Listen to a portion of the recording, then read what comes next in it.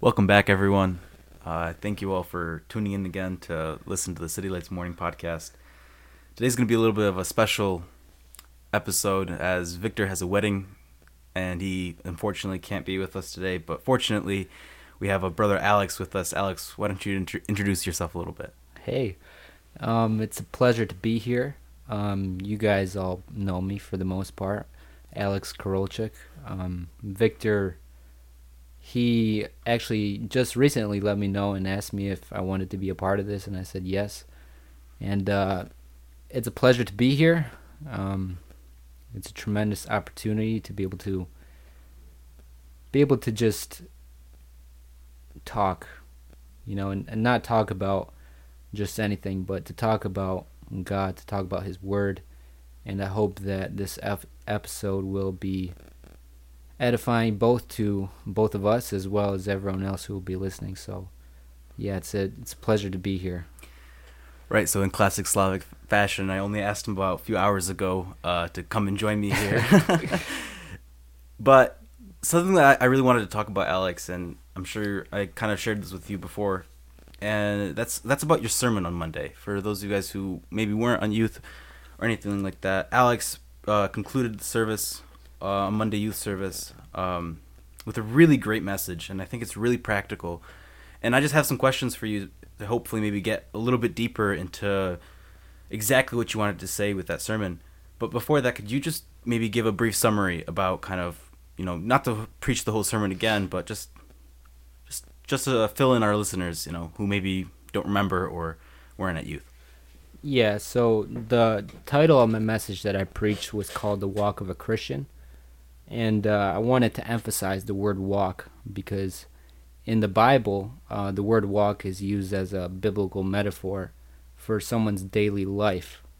And pretty much the emphasis and the point that I wanted to hammer home was to give us a biblical view of what the walk or the daily life of a Christian should look like and how that should come about in somebody's life who has believed in Christ and who is a Christian. So that's kind of just the outline. Of course, we went into the Bible, we dug into the Word of God to kind of give us a definition of what the walk of a Christian should look like. But pretty much the emphasis as well that I wanted to kind of hammer home was that the walk of a Christian should look different than the walk of an unbeliever. And the life of a Christian should look different than the life that you lived before you're a Christian.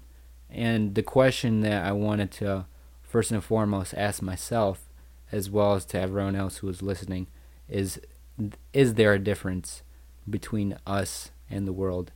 Have you seen this difference? Have you seen, based on what we read, these things taking place in your life? What we read pretty much talking about what it means, what it looks like to be a Christian in everyday life. So Yeah, and we'll really get into kind of the depth of your message in just a second. But before we do that, I just wanted to ask you, what place in your life, or like, where did this message come from? Obviously it came from the Lord, right? But what were the circumstances in your life that God revealed this message to you, and you took that revelation, you studied it, and you actually formed a sermon out of it? Like, where did this come from? Out of what circumstances? yeah, so it was a little bit of a mix. It was both personal as well as things that I read that I was inspired by. Um, and this term of daily walk, the walk of a Christian, was something that I first of all examined and looked at in my own life. Not up until the point where it came down for me to, I had to preach and I had to figure out a topic, and so therefore I came up or wanted to talk about the walk of a Christian. But the walk of a Christian was something that was on my mind already for a long time. And both, like I said, it was both personal as well as being inspired by a certain book that I read.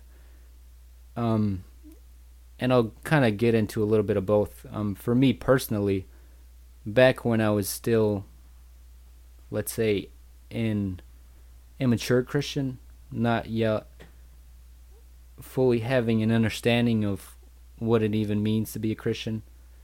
I was kind of questioning in my own life whether I was a Christian, and based on both this book and just asking myself certain questions, it's like, what is a Christian even supposed to look like? That was a question that I was asking. And what is a Christian supposed to look like? And the other question was, after answering that first one, do I look like that? And it was both a self-examination as well as, like I said, a book that I was inspired by. The book is called The Believer's Walk with Christ by John MacArthur, and he kind of pretty much emphasized and exposited 9 different texts in the Bible of what the walk of a Christian is supposed to look like. And he also exposited the verse that I went over in Ephesians chapter 4, verse 1, where Apostle Paul says to the Ephesian church, I, therefore, a prisoner of the Lord, beseech you to walk worthy of the calling of which you have been called. And to kind of go a little bit more into what my message was about was pretty much what is a walk. So we define that, as well as what does it mean to walk worthy, and what is the calling of which we have been called. Pretty much saying that the calling of which we have been called is a call from darkness into light, talking about our salvation. And so therefore, if we have been called out of darkness into light, if God has truly saved us, if we have believed in Jesus Christ to be our Lord and Savior, then what should our walk, what should our daily life look like? And so to kind of go back to what inspired me to talk about that, it was more a question for myself of what does my walk look like, as well as just looking at the Bible and seeing what it says concerning the daily life of a Christian. Yeah, and that's like a really important aspect of our Christian lives, is that point of self-reflection. And I know we've talked about it before on this podcast and how truly important that is. So was there a moment in your life where you saw like that you needed to, change yourself, or not, I guess change yourself, but you needed change that comes from above? Yes, 100%.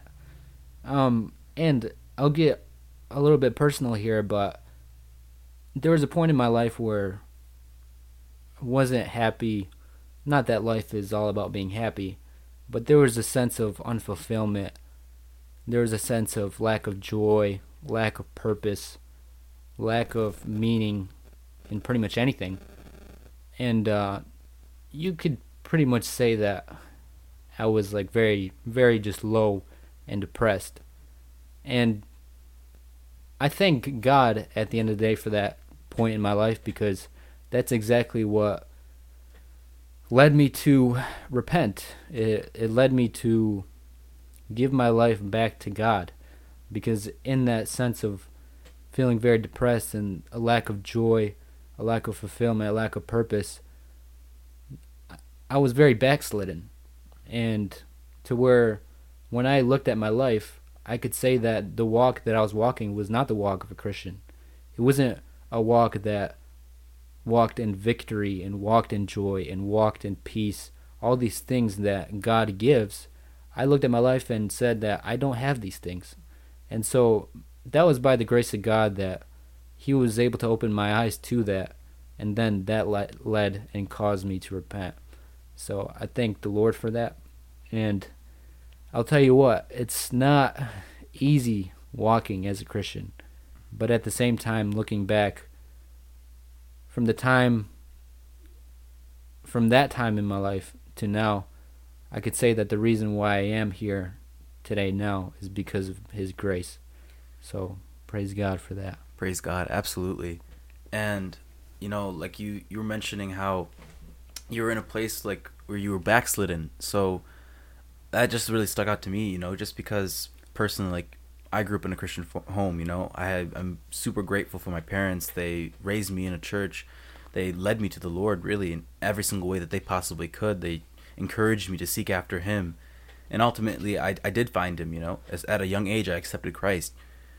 But I guess you could say almost the downside of that is it got old for me being like a young Christian very quickly, and growing up in that, I wasn't rooted firmly in my faith, and I wasn't like too interested in all of this. Like it's just something we did. Yeah, you go to church on Sunday mornings and Sunday evenings, and Fridays sometimes.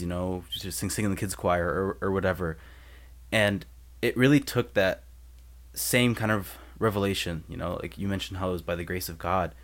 And I 100% agree with you. It's not how you're raised up, but it's that revelation to each and every single person individually. But like a problem that I even faced in my life is like that I almost got desensitized to these words and the things all around me. Give your life to Christ, and even walk in the Christian life. Actually like what that meant. Like, yeah, I could probably give you some answer that I learned in Sunday school or whatever. I could put 2 and 2 verses together, and it might sound like I know what I'm talking about, but that's as far as my knowledge went. I wasn't actually living that life, and I wasn't actually like believing it in my heart, But it took a place like that, it took a revelation of God to like, for me to be able to understand what those things truly meant. And I feel like a lot of preachers, but also just Christians in general, fall victim to like, I've said it before, this Christianese language. Yeah. Things that they learned, things that they've heard from the pulpit or heard from other sermons and stuff, where they're good things and they sound well, they tickle the ears, but what do they actually mean? And what do they actually mean for us? And I think that's where I wanted to go. And, you mentioned in your sermon, you defined what it meant to walk as a Christian and walk in general. And I think you just said that that's our daily life, our day to day, right? I'm not wrong. Could you elaborate a little bit more on that? I mean, I know it's a term used in the Bible, but could you just almost describe it again? What does it mean to walk?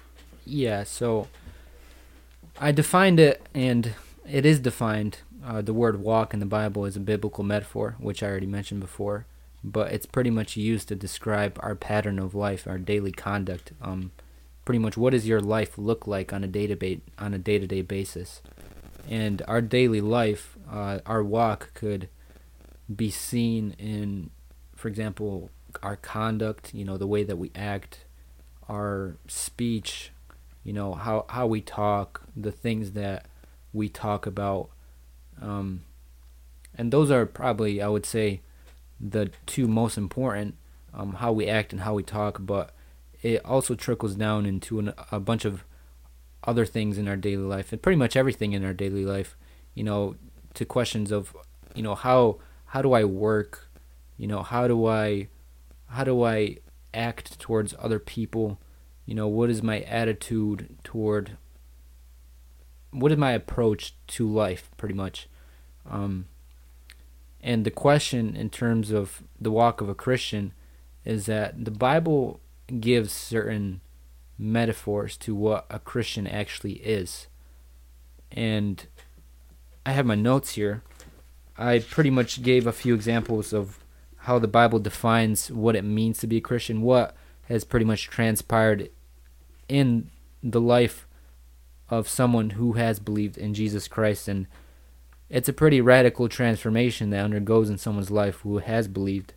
And to kind of read over my notes a little bit, the transformation goes a little bit something like this. From someone who has been in darkness to someone who is now in the light, someone who was dead and to now someone who is alive, someone who is ignorant to now someone who knows the truth, someone who was a stranger and a child of wrath to someone who now is a son or daughter of God, someone who hated God and was disobedient to him, and now have the law of God written on your heart. And one thing that I wanted to emphasize, just talking about the walk of a Christian, is that the way that we walked before we were Christian, the way that we walked before we believed in Jesus Christ, was a walk that was on the way to hell. And to someone who has believed, to someone who has been saved, the walk in which we now walk is on the way to heaven. And so, pretty much coming back to the questions about what does our walk actually look like and how is our walk necessarily described, describing it as our daily life, the way that we act, the way that we talk, how we treat each other, is the way that we act, is the way that we live our lives, is the way that we approach things in a way that is in light of eternity. Is it in light of, can it be described as a walk that is on our way to heaven? Or do the way that we live our lives look like they're on their way to hell? And now that's, I would say, it's a very deep thing to think about. But at the end of the day, I would say that it's very necessary, just based off the fact that it's important to self-examine and to understand and to know where you're going. And to someone who is saved, the way that you're going, where you're going when you die, is to heaven.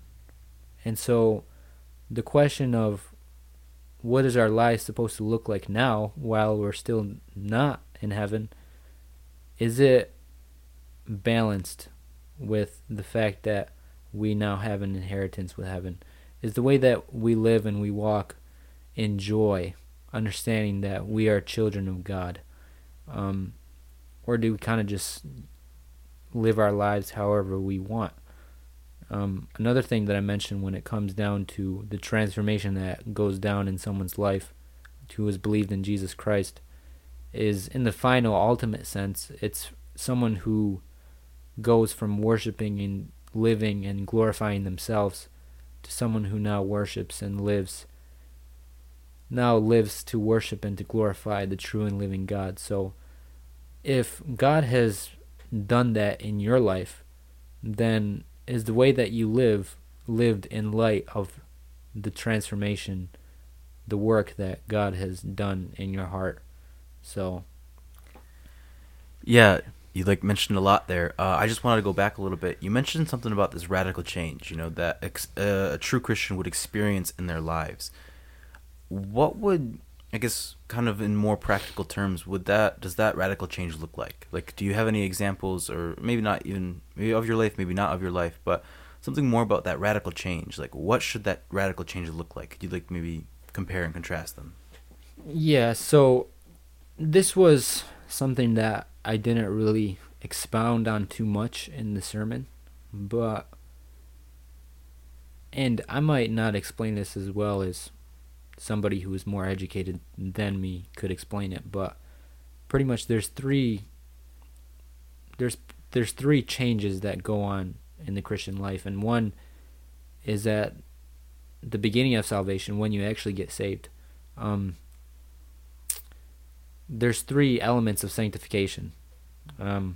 There's one when you get saved. There's one while there's you're getting saved, you're getting sanctified, and then the third one is that you're fully sanctified. That's when we receive our glorified bodies in heaven.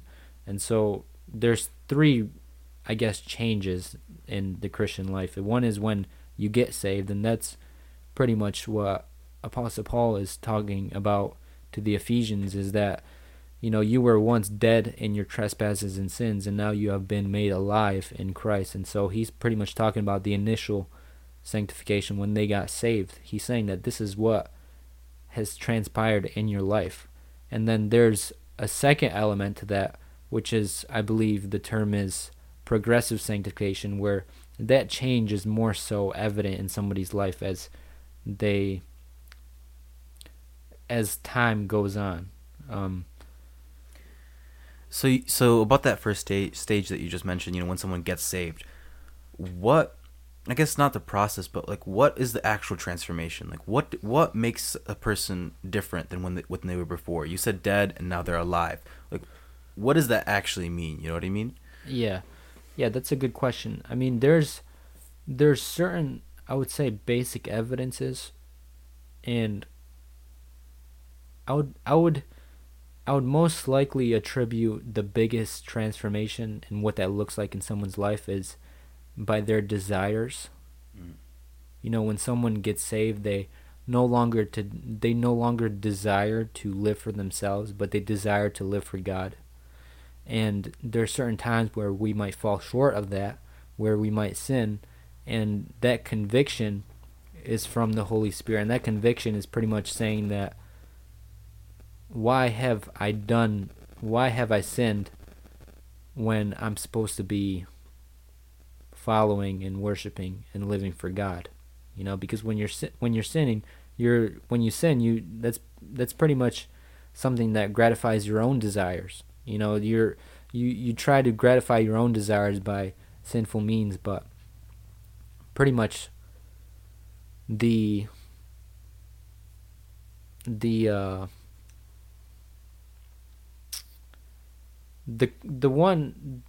Christian is somebody whose desires have changed, you know, and it's evident in someone's life, especially in the life of a young Christian, is that when they sin or when they stumble or when they fall, they get convicted. When before they became a Christian, before they knew Christ, before they knew what Christ has done for them and how He loved them, it causes their desires to change from loving themselves to now wanting to love and live for Christ. And so that's evident in somebody's life that's evident in the life of a believer, and that when they do sin, that conviction comes. And so that's one of the basic evidences. But yeah. Yeah, that was beautifully said. How that change that takes place, practically speaking, what that looks like is you go from a life that you just lived for yourself, a life that you just did whatever you thought of, a life that you just, moved with where your heart was going or whatever, sinning freely, maybe not freely because sin has consequences, but you were sinning and you didn't really put much thought into that.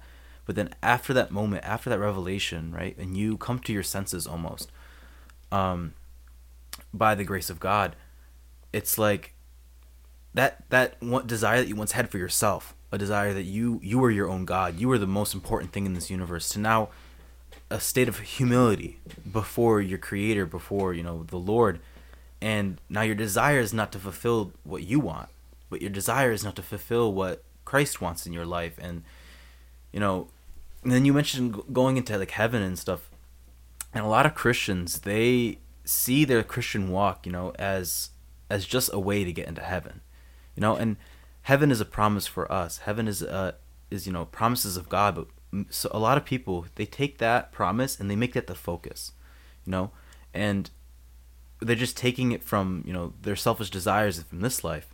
They're gonna agree to give up their own desires for a period of time, but when they get to the heaven now, they're not gonna be in hell. And what do you think about that?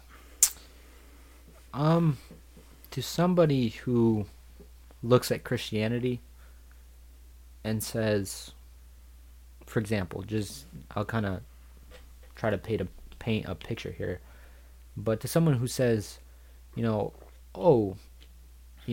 Christianity, if all I have to do is believe in Jesus and then I can go to heaven, then I'm down for Christianity, I'm down for Jesus.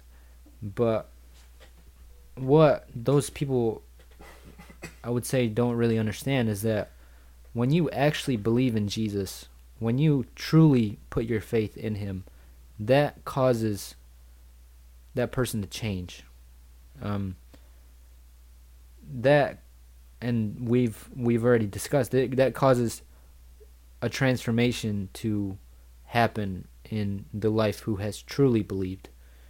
And so for people who kind of approach Christianity with this kind of just ticket to heaven attitude, I would question whether that person is truly understands what Christianity is all about.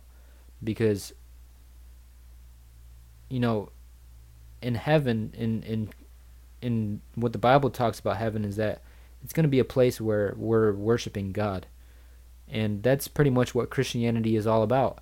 The transformation in the final ultimate sense is someone who goes from living and worshiping themselves to living and worshiping God. So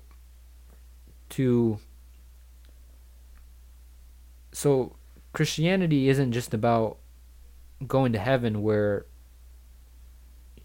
everything is going to be okay and there's going to be these golden streets and angels flying around, which is true also.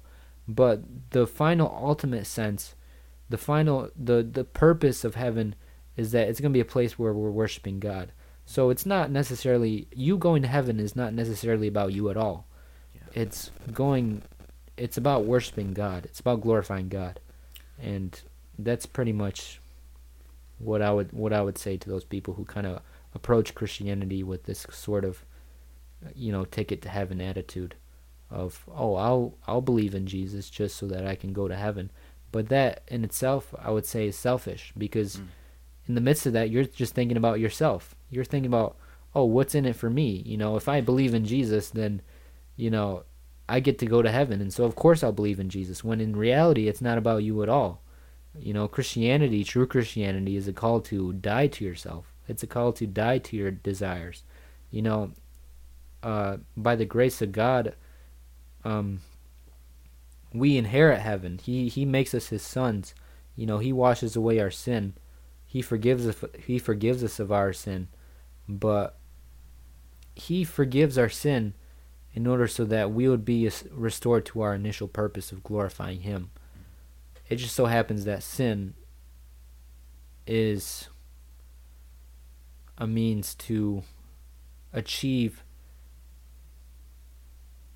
Where was I going with this? But yeah, it'll come back to me. Yeah, that was really, really well said. I feel like just everything else that you say, you can tell that you really spent a lot of time and thought and preparation in this, and I think that's a lot of that is missing in our daily lives.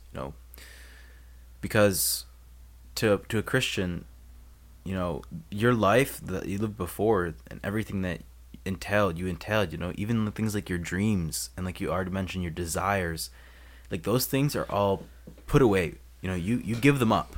You literally just give it up because it's no longer yours. And people like to say the day I got saved, is the day I lost my life and I found Christ's, because that's the kind of mindset that we ought to have as Christians, is that the life that we're living right now is not our own at all.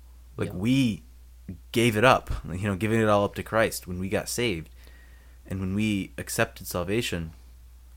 It's that willingness to tell God, okay, God, I'm done with my stuff. I'm done with myself, and I want what you want in my life. And like you mentioned about heaven and about glorifying God, we do that here too. It's just in a different form and it's a different body. I think once we get to heaven, nobody really knows what it's going to be like, but we're going to be in our glorified bodies, and so we can worship God there. But who says we can't worship him here with our entire lives? And that goes into a question about what worship is, and maybe that's another topic for a different podcast. But in the gist of it, it's like what we were saying. Like, true worship is laying down your life and being obedient to the calling that God has for you. Yep.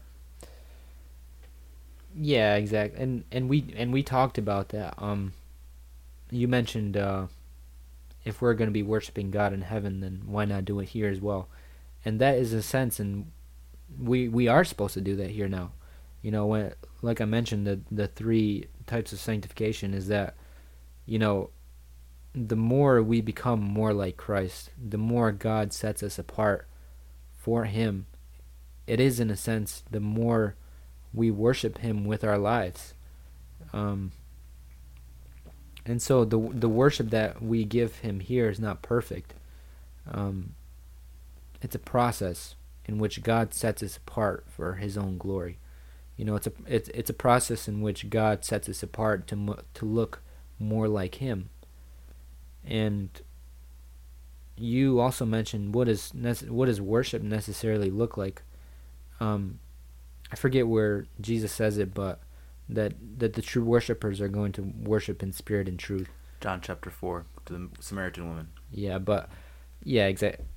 So that worship in spirit and truth, and I'll just expound a little bit more on truth. like to worship him in truth is to worship him with a greater understanding of who he is.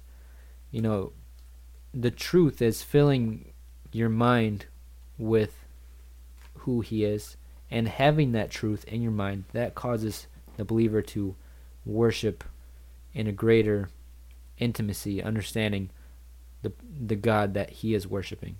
Because with a greater knowledge of who he is causes us to worship him with greater reverence and fear and intimacy.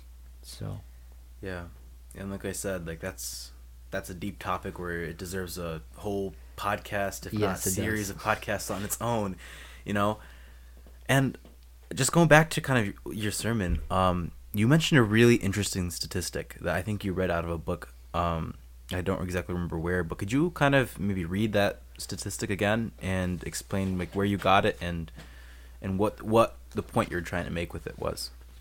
Yeah, so I'll pretty much, before I read it, I'll kind of explain a little bit of my thought process and why I mentioned it.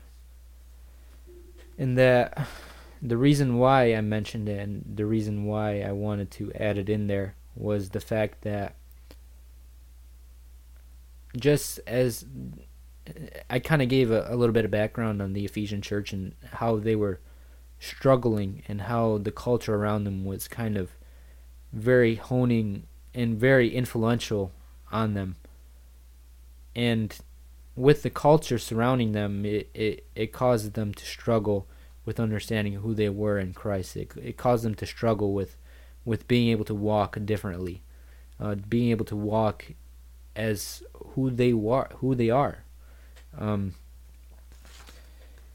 I kind of mentioned the statistic to kind of give us a little bit of a grasp on the fact that the Christian church today is being very, very influenced by the culture. It doesn't look like how it's supposed to look like, due to the fact that they've kind of given into the temptation and the culture itself. But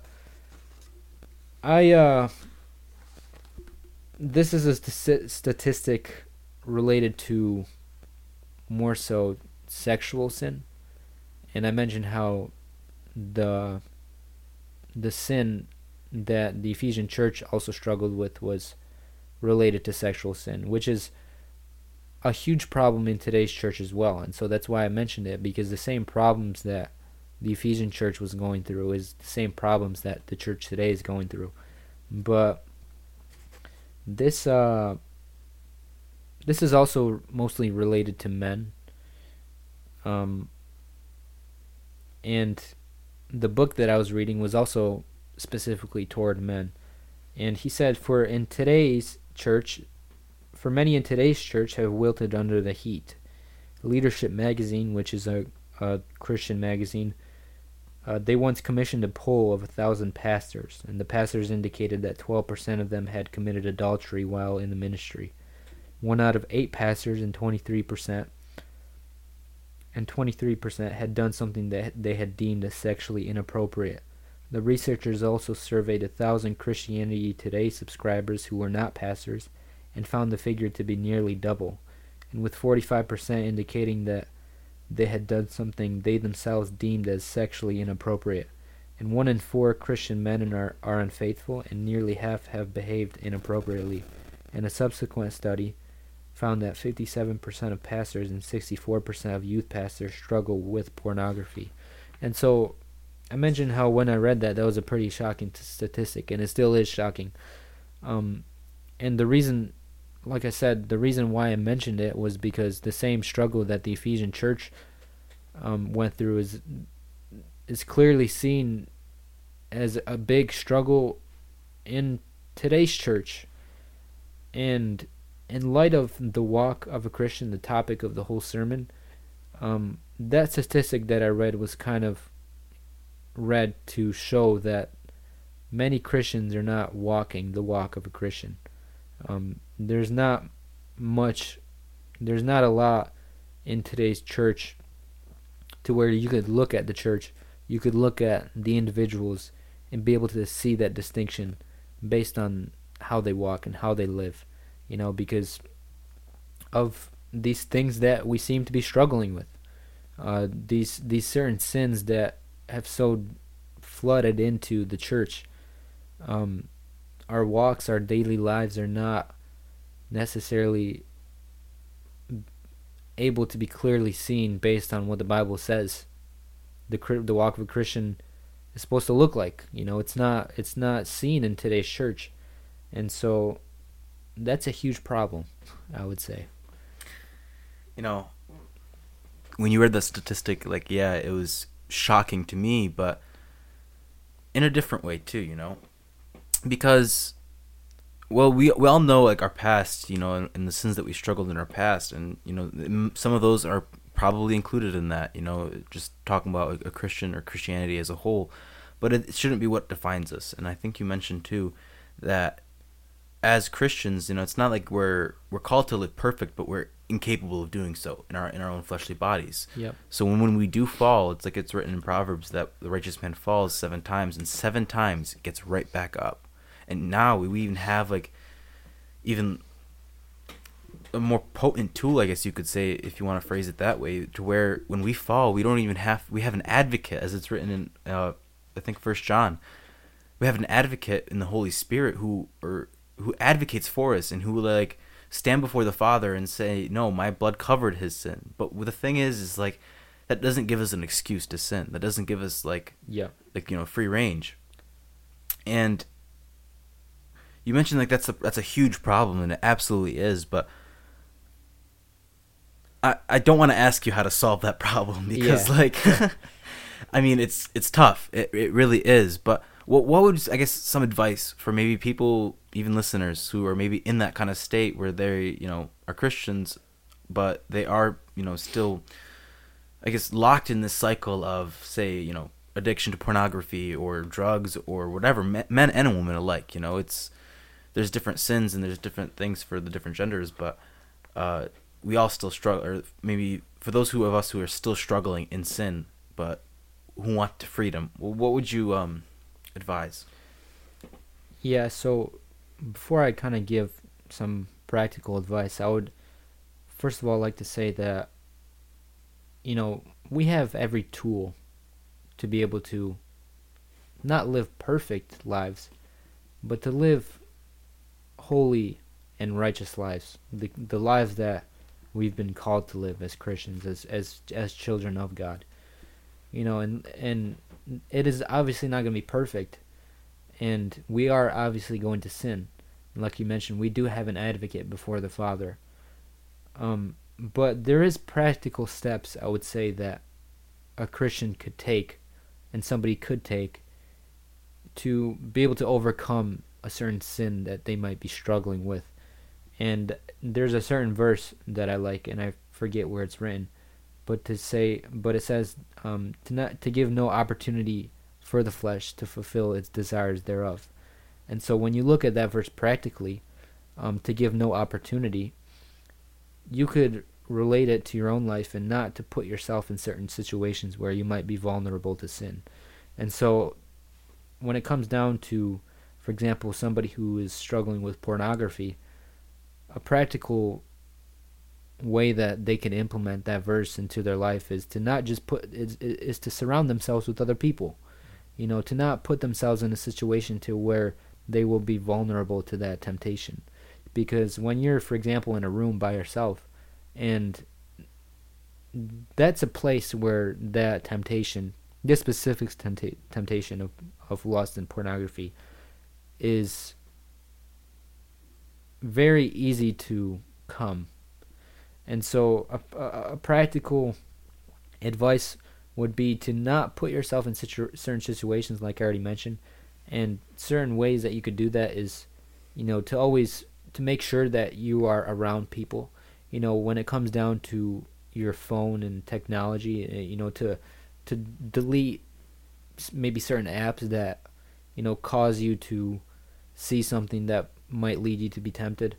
To maybe even put your phone away altogether, but pretty much to limit and eliminate pretty much all situations or, for example, things on your phone that might cause you to get tempted by that.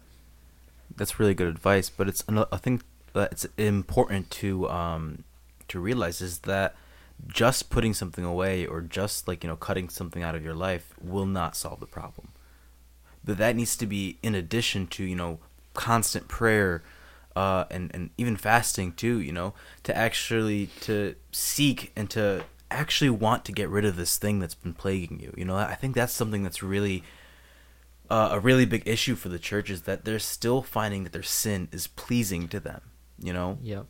And everything that means and stuff. How like they still find like their sin worth like pursuing and the worth like engaging in, but because it's like it makes them feel good. And I think one thing that if you're in that place where you still struggle with the pleasures of sin and how it could satisfy your flesh for a period of time, is to seek after the goodness of God and who God is, and that's only done by that time in Him. And like it just boils down to the fact that you need to want to get rid of your sin. If you don't want to give up your sin, then like you're gonna keep struggling with it. Yep. But if you you may not, and that almost seems like it puts a lot of credit to you, but that desire truly will never be gone unless you give it up to the Lord and you allow Him to come into your life. And still, the devil might come in and try to tempt you with it. If that's a weak spot that you have, the devil knows that because he's our adversary. He is seeking ways to destroy you. Yeah, and one more thing, like another piece of advice that I would give that I didn't mention before, and you mentioned how there's a constant there needs to be constant prayer and fasting and dedicating your time to the Lord. And one thing that I want to mention is that in order to be able to overcome sin, you need to be willing to replace certain habits maybe that you have and replace them with exactly what you're talking about. And an example is, if you're constantly on your phone, maybe you should replace that time that you're on your phone or wasting that time with, reading your Bible, or praying, because it's very easy when we put ourselves in those situations where we might be idle or we might not be doing much that will cause us to be tempted. So that's another piece of practical advice.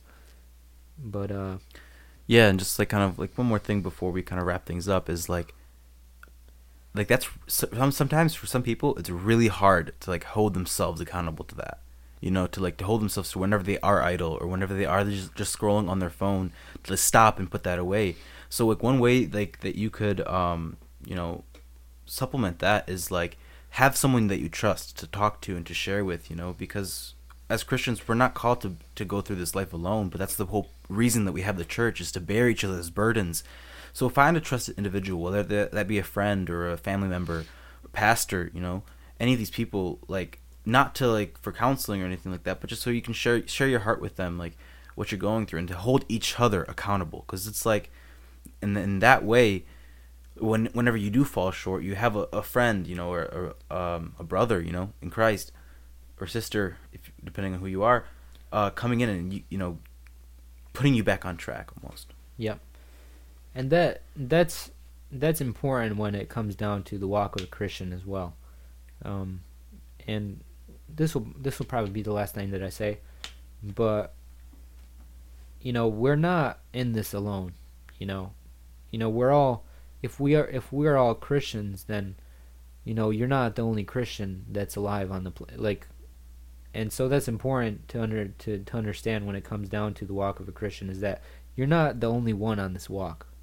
And so, for example, if you're struggling with a certain sin, it's okay, to be willing to open up to somebody else who is also on the walk, to share with them your struggles, because like you said, we're called to bear one another's burdens. And there's not a lot of glory in it, and I think that's what kind of holds us back is, we want to make ourselves look good, and we want to make sure that the way that people look at us is in a way that we have everything together. But in reality, we don't. In reality, our walks are not perfect. And in those times where we might be struggling with, for example, a certain sin, or, our walk doesn't necessarily look like the walk of a Christian, that's when it's important to be able to just share that with somebody, and, talk about what's on your mind, and talk about the things that you're struggling with, and to be able to pray, and to be able to ask God for help in those situations that we might be dealing with. So absolutely. And just make sure that person is, well rooted in the faith, maybe even a little bit more mature in the faith than you. It's always nice to have someone, it doesn't necessarily have to be older, but someone who's, experienced a little bit more, or who kind of dived in deeper a little bit more, like a mentor almost. Yep. But with that being said, I thank you all for listening. I know this is a little bit extended version, but I think you all were hopefully edified by that. And thank you, Alex, for joining us today. Yeah, no problem. Thanks for having me. It was a pleasure. All right. God bless you guys. Till next time. Yep. Bye-bye.